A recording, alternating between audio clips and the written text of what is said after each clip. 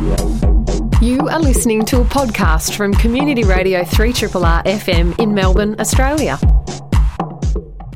This is Backstory, the show about books, the craft of writing, and the people behind the lines. I'm Mel Cranenberg, and this week I'll talk to Gideon Haigh about his new book, A Scandal in Bohemia, The Life and Death of Molly Dean. Plus, Lachlan Carter, CEO of a 100-storey building, drops in to talk about the Literacy Project's 5-year anniversary and how McSweeney founder Dave Eggers helped start it all. Enjoy the show. 3RRR.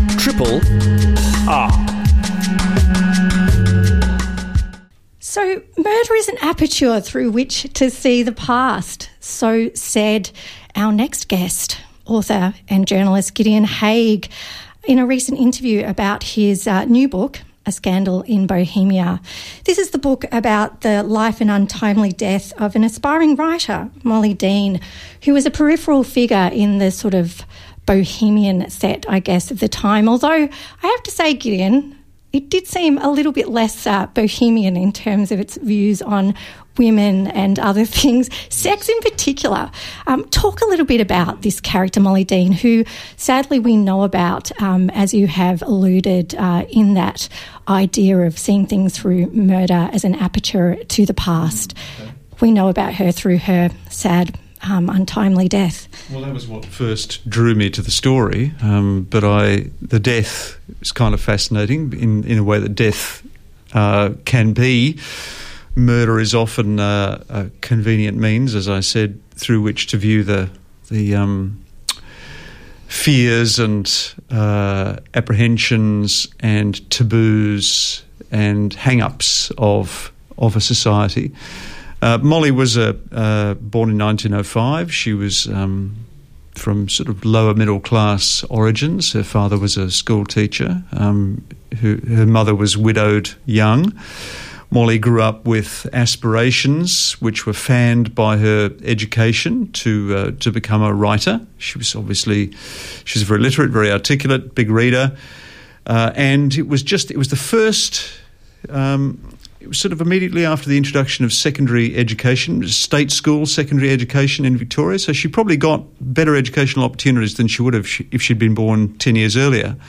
She aspired to, she wanted to lead a career, so she became a school teacher. That was one of the few careers that were open to women at that time. Although, of course, if you got married, that was the end of your career. She didn't aspire to be married. She aspired to being a autonomous, creative individual, and she gravitated naturally towards the kind of the artistic and creative salons of Melbourne. These, in those days, were relatively small and overlapping. It seems to me that sort of everyone in the arts, whether it was the written arts, whether it was the painting or sculpture or journalism, seemed to know each other at that time.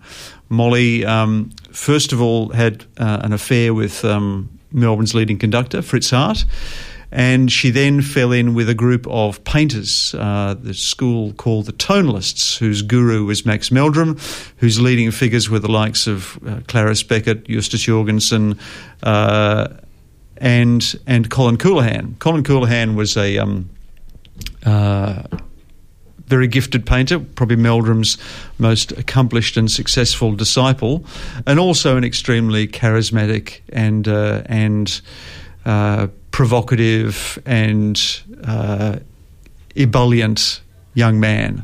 In his 30s, he was married with a child, but that was never an inconvenience for Colin.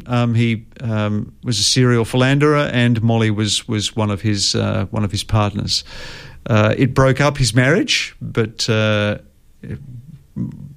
Colin was kind of comfortable with a degree of chaos in his personal life, and so the relationship did not run smooth.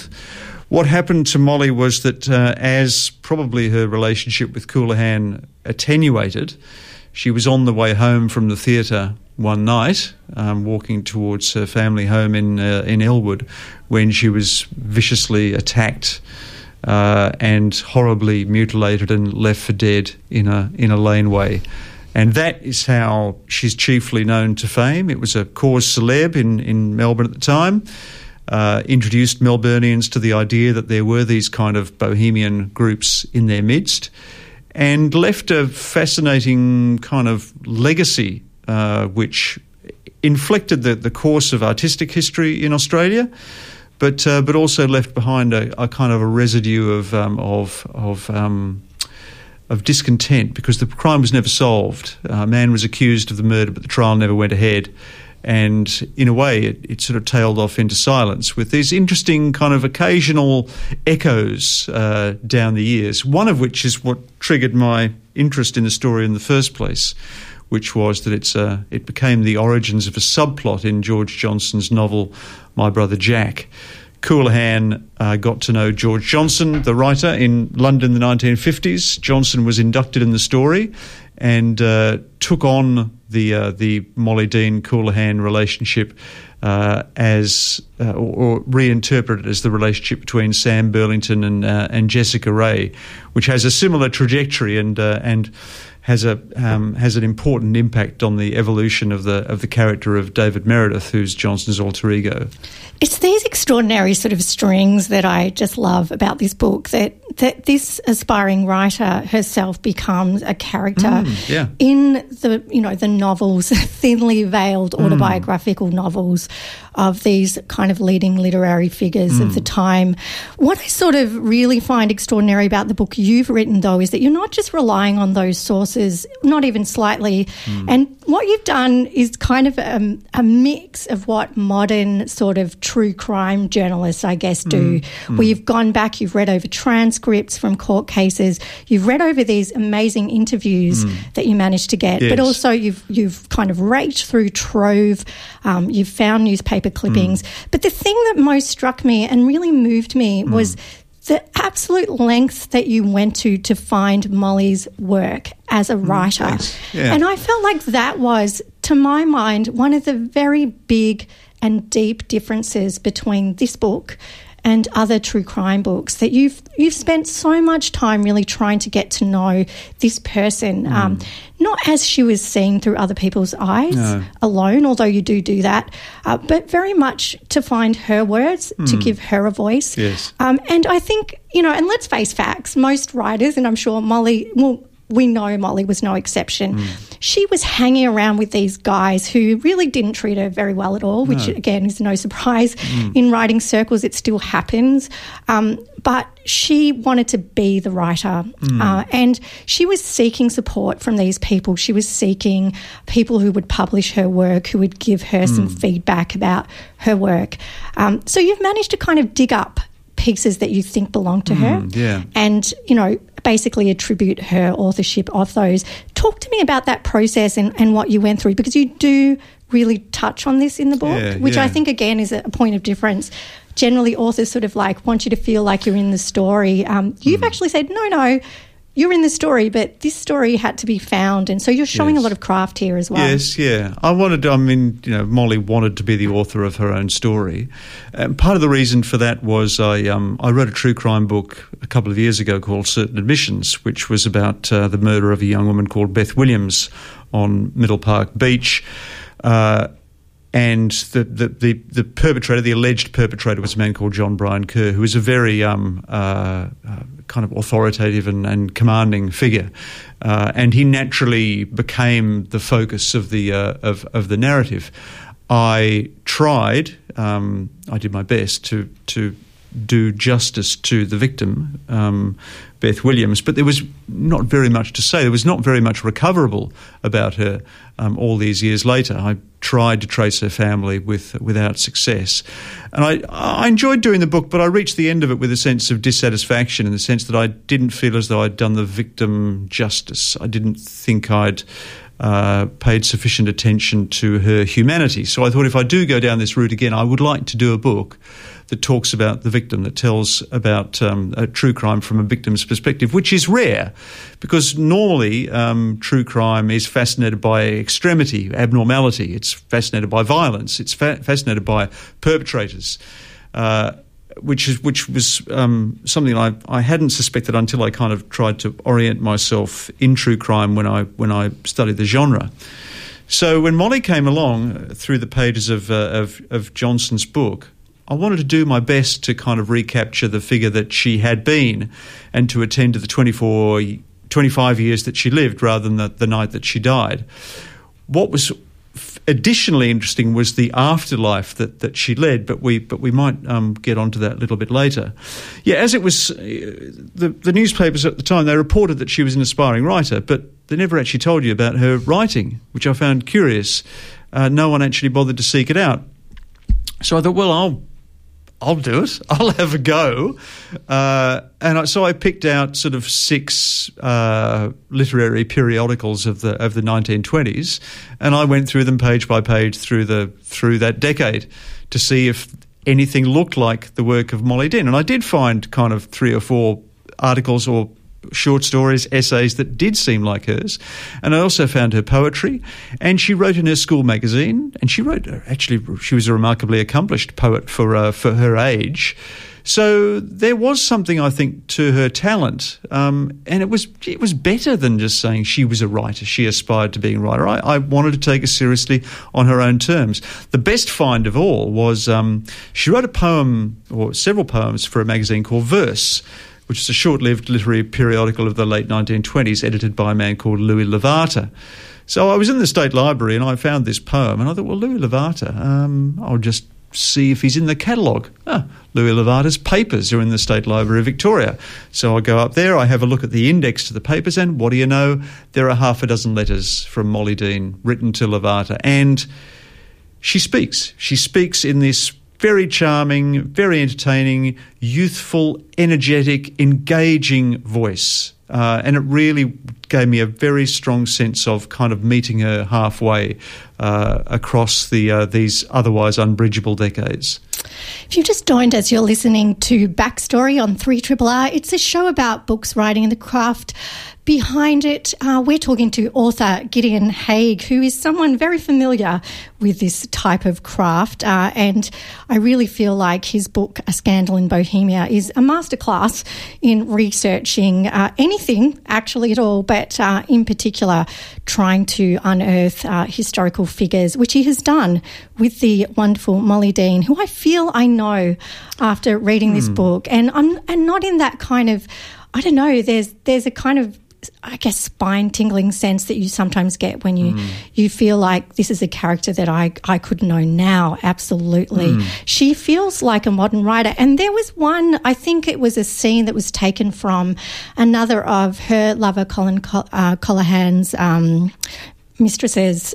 She wrote a story. In it, I felt like more than anyone, she seems to have kind of absolutely nailed Molly as a character. I think she describes this moment when, Molly's trying to talk to the other writers as they're discussing some intellectual thing, and, basically gets told to shut up. And I just thought that's just an amazing moment that makes you go, thinking about, say, the Arrested Development Roundtable recently, I was just like, hello, this stuff. Yes, it does sound very familiar, doesn't it? I mean, in a way, that's what made this story so compelling, in the sense that it really did resonate with kind of contemporary debates around how difficult it is, even now, to be a kind of an autonomous, creative woman. In some senses, we've finally caught up with Molly Dean. Wasn't the other way around. I found something very moving about her plight. I found as though I could really empathise with that sense of kind of asphyxiation that she would have felt, and the fact that she sort of fell between worlds. I know that some true crime readers will want to cut to the chase and say, "Well, who did it?" See, to me, it didn't matter who did it in the end. What mattered was why she was killed. Why was she walking home that night after midnight? Away from a lover whose interest in her seemed to have dwindled, towards a home where her way of life was regarded with hostility by her widowed mother. Why was she vulnerable? Why was she falling between those two worlds? We have avoided talking about the murder, and I think that just sort of speaks to the richness of this book, really. There are some really quite awful characters in this. Molly's father is a horrible person, but he is long dead by the time we get to this book. Her mother is far worse in many ways. She is emotionally manipulative. She's kind of like keeping this almost police state around her daughter and seems set on her marrying this guy, Adam Graham, yes. with whom she has the mother, Ethel, is having a little bit of a strange relationship. Let's just say there's some suggestion of perhaps a sexual relationship between the pair, but they're trying to drag Molly into this. There were many suggestions that either Adam or Ethel killed Molly eventually. I think the way you place this is that you give just enough of that story to sort of set the interest. And also you do something that one of the things I thought was really cool about this book is that although the murder happened in 1930, you do manage to pull in one of those things that is very much, dare I say, trope of the form, which is that you get the murder call or the kind of 911 call if it's an American thing, or the 000 call, the 000 call. There is one of those in a sense that Molly has a conversation with Colin Colohan just before her death. And it's sort of really, it's like this recounting from the people who've kind of put through the call.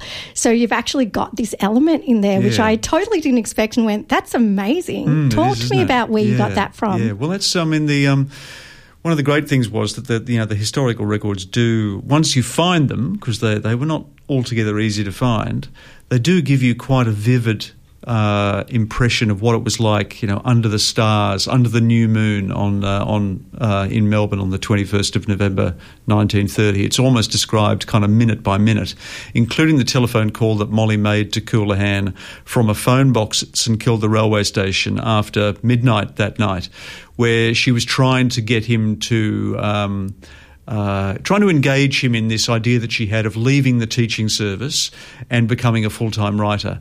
And you get the sense of kind of Colin just pushing back, even to the point of being somewhat uninterested in the whole thing. That he's wearying of the of Molly's dramatics, of her dilemmas. You can just feel that the two of them sliding apart.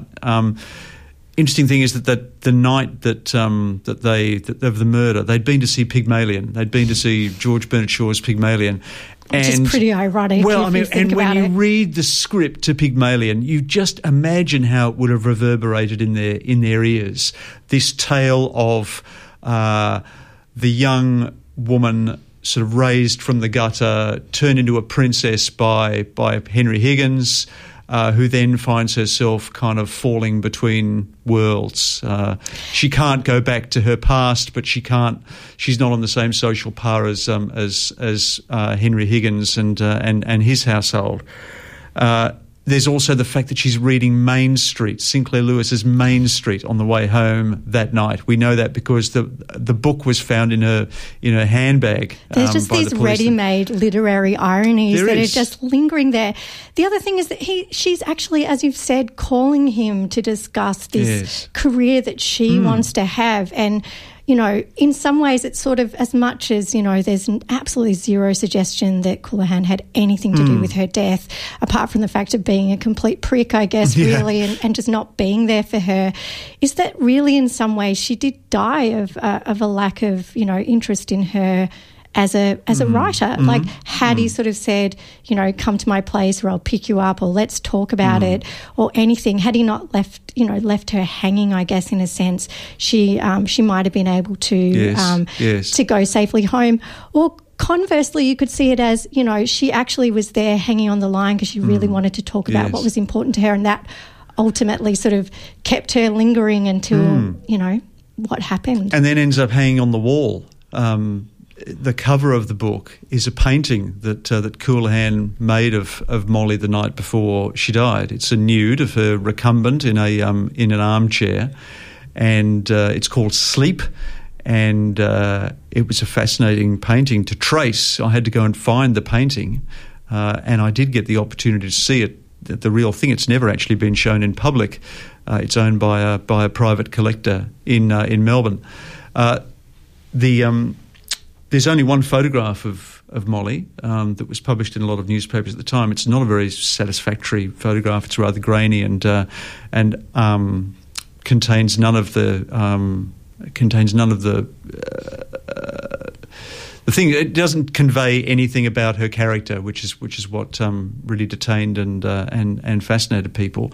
But the painting does do her justice. It's definitely got a lover's gaze about it, even though Coulihan's painting, the tonalist school, was all about treating people as objects, simply the play of light on surfaces.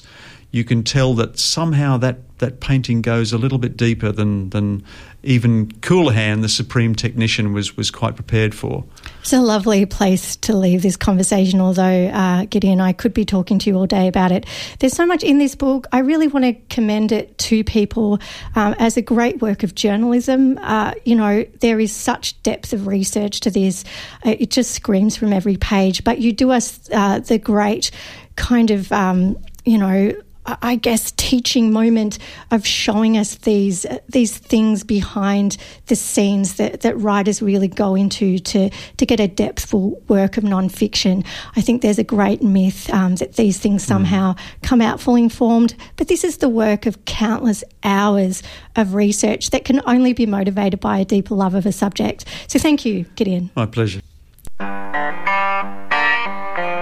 You're listening to a podcast from Community Radio 3RRR in Melbourne, Australia. Anti-gravity chambers, giant kittens, skipping llamas. Who knows what wild imaginings are coming from the brilliant young minds of the kids who spend time at Footscray's 100-storey building, not to mention the crazy folk behind the place, including CEO and co-founder Lachlan Carter, who's with us now in the studio. Thank you for introducing me as one of the crazy folk. Just like to say, for all of our funders and supporters out there, we are an organisation with good governance and stable management. Totally stable. They may believe in secret trapdoors and anti-gravity chambers, but actually anti-gravity chambers are a real thing. So it's all a real thing. It's all real. The trapdoor, just to give a bit of context, so 100-storey building, we're a creative storytelling centre in Footscray. But that's not to say that the stories about the trapdoor are unreal in any way. We are a 100-storey building. So we're the Southern Hemisphere's only 100-storey building. We're situated on level 100 in Nicholson Street Pedestrian Mall in Footscray. And at the back of the building, there's a trapdoor that goes down to the 99 floors underground. And you're also perfectly poised for puns, of course, about that 100-storey STORY building, because, of course, there's many, many more than that have come out of it. I read a figure where you've helped something like 20,000 young people from marginalised backgrounds in the course of the time that the 100-storey building has been going as a notion. But the actual building has been going for 5 years, and I want to find out, where did this idea come from? How did you think about it? Because I have a little inkling of where this started, because I was lucky enough many, many years ago to wander into 826 Valencia, which was actually a magic superhero shop, which had things like invisibility cloaks and all sorts of crazy stuff was going on in there. I think I took back a few kind of magic potion-y type options coming out of that. Talk to me about where this idea came from. Sure. Okay, so 826 is an organisation based in the States. It was co-founded by the author Dave Eggers, who is a publisher, who has McSweeney's publishing company. He's the author of a number of best-selling books. He wrote the screenplay to Where the Wild Things Are movie. Bit of a hipster god, right? And he, in 2007, he was a keynote speaker at the Melbourne Writers Festival. And sort of at this time, I'd been studying to be a teacher. My partner Jenna worked in educational publishing. I was going off into schools, doing my school placements, sort of encountering a lot of sort of just challenging situations for the teachers in these schools, where they had children coming to them with a really wide variety of sort of outside challenges they'd be presenting in the classroom. The teachers were under-resourced and didn't have the time to provide that sort of one-on-one support for all of these students. And I was working in areas in sort of the Western Melbourne. So Jen and I had been sort of talking about doing some sort of creative collaboration at that point, going like, we've got a wide creative network. There's stuff that we could do to bring into the classroom some kind of support. We both experienced creativity as a really important aspect of our own education. And around this time, we saw Dave Eggers speak at the Melbourne Writers Festival. And he was his keynote was essentially about this organisation that he'd set up called 826 Valencia. And it came out of very similar sort of experiences. He had a lot of teachers in his life who were talking about this, inability to provide that one-on-one support to these students presenting with like really challenging needs. He had this broad network of creative individuals, a publishing company that was looking for a new office space. And so his idea was, well, moving to San Francisco, we'll find an office for McSweeney's that has a space attached to it that could be like a homework club for kids, and they could come in and do creative activities with like our authors and publishers, and we could support them in their learning. And so they found a space that was, it had an office, a workshop area, and then a shop front, and it was zoned for retail, which meant they had to sell something out of the shop front. So they were like, we don't know what we want to sell, that's not the point of this. But they started just sort of doing a bit of a fit out with all of their friends, pulling down all the old ceiling tiles and exposing these beautiful old wooden beams. Someone walked into the space and looked at the wooden beams and said, looks like we're inside a pirate ship. So that gave them the idea, we've got the obvious idea, to sell pirate supplies out of their shop front, which meant the kids would walk through this really weird space with like eyeballs for sale and like different sized peg legs depending on, whether you're a parrot or a human pirate. And the kids would walk through there and it'd be like this creative gateway for them. So then they'd come in and they'd work on these collaborative projects, and it just had a really sort of big impact on those young people in terms of their sort of creative headspace, and the school community started really engaging with them. So he's talking about this, the fact that it's sort of the idea then started popping up in other areas of the country, and they sort of formed this network of 826 National. So in New York, where you visited, there's a superhero supply store where you have to enter through a secret bookshelf to go through to the Creative Writing Centre. Just a word of warning, the invisibility cloak may not actually work. I'm just sort of saying. So you're on the way through the security gates at the airport, they caught you? They can't see me. They can't see me. I think there has to be an element of belief there. Or, I don't know, what's that other thing? Imagination. Yeah, there's like that sometimes comes in handy here. But that organisation sort of like had this really big impact across the country. We saw him speaking about this in the Melbourne Writers Festival, and we're like, oh, this makes so many, it connects in so many ways. I love pirates. So we went over. Actually, someone in the audience put up their hand and said, Mr. Eggers, can I come work for you? And he said, sure, come be an intern. So we did. So we went over and did 3 months internships over there and brought back a lot of sort of just that experience of how they work with volunteers, how they honour the creative process and support children and young people to go through a real creative process and sort of demystify and unpack that and bring out all of the approaches that different creative professionals use. And so we then started running little projects. When I started as a teacher, as a graduate teacher, we ran a project in my class, my first class, which was connecting my students with authors in a letter writing exchange over 6 months. And through that 6-month letter process, they were pen pals, they worked on a story together. So each pair created and crafted a story where they were providing feedback back and forth, and we published each of those in a book. And we had found this amazing, generous community of the children's literary kind of world in Melbourne, an incredible bunch of individuals. And we had some folk like Tony Wilson, Triple R man, who is still doing great work with us. He's been working with a school in Dandenong recently, Warana Park Primary School, and just a really generous group of people who then sort of opened up their creative process, and that started to inform our programming. So over the next couple of years, we delivered more and more projects. We started to sort of the idea for 100 Story Building started to take shape.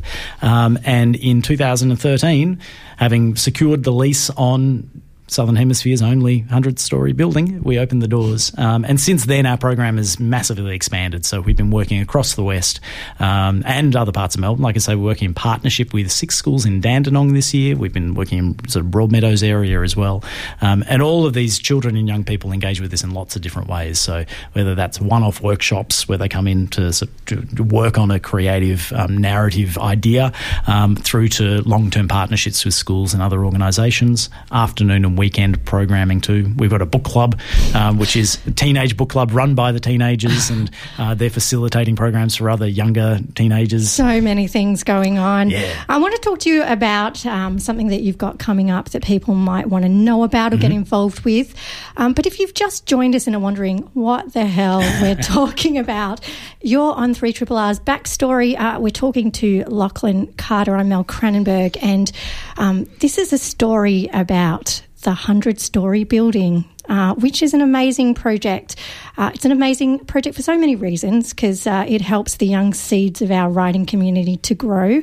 I'm very interested in it, obviously, as should everyone be, because really it's operating in areas where there's a great cultural diversity. There's a lot of people who are relatively newcomers to the Australian landscape, but we hope that they will put roots down.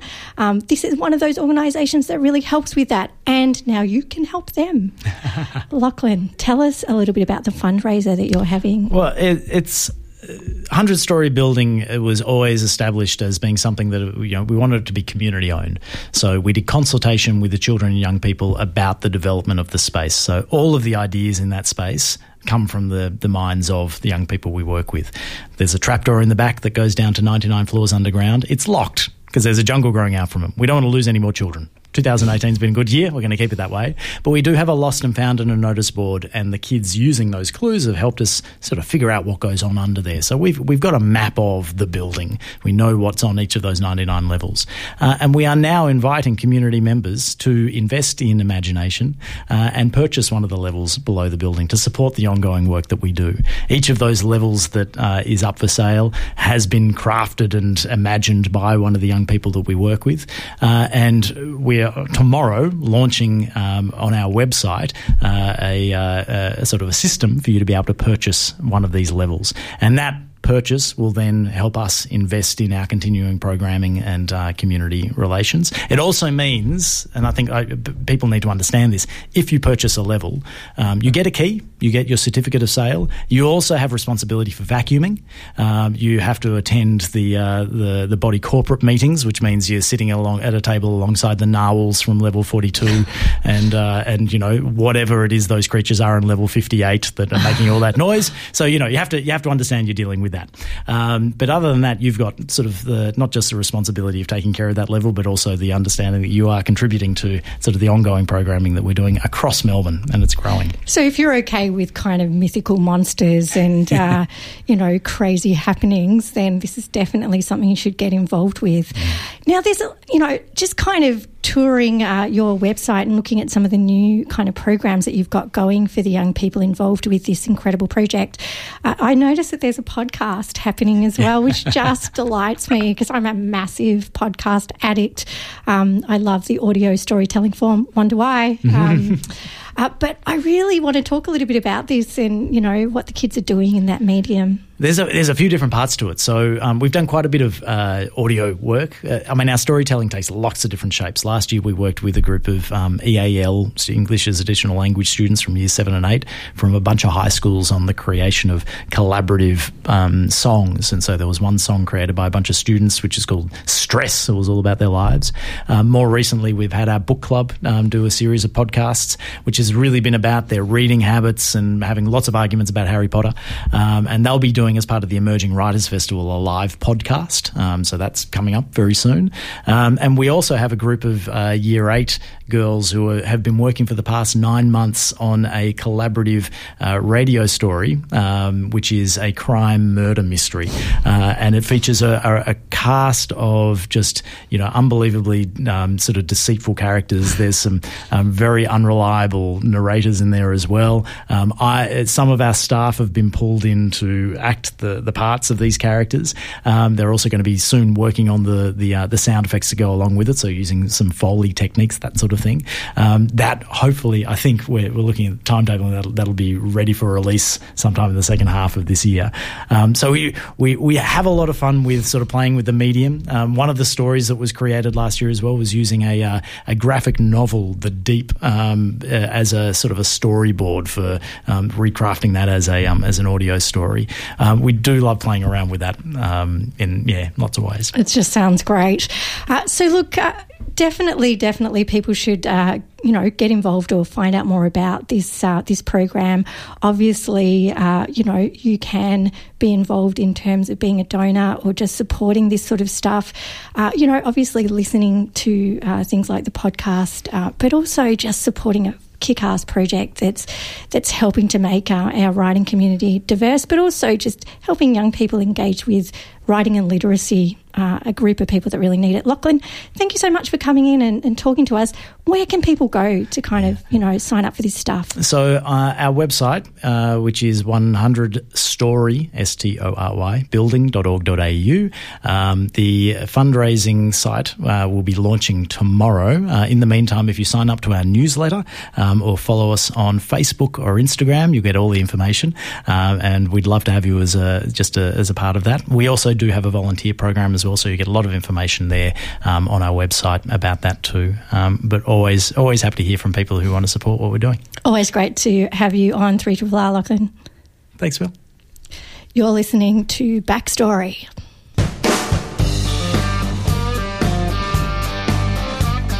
Triple R, not for everyone, for anyone.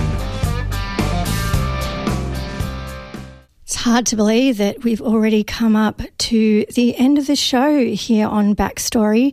I'd like to thank my amazing guest, Lachlan Carter from 100 Story Building, and prior to that, Gideon Haigh, the author of A Scandal in Bohemia. This has been a podcast from 3RRR 102.7 FM in Melbourne. Truly independent community radio. Want to hear more? Check out our website at rrr.org.au.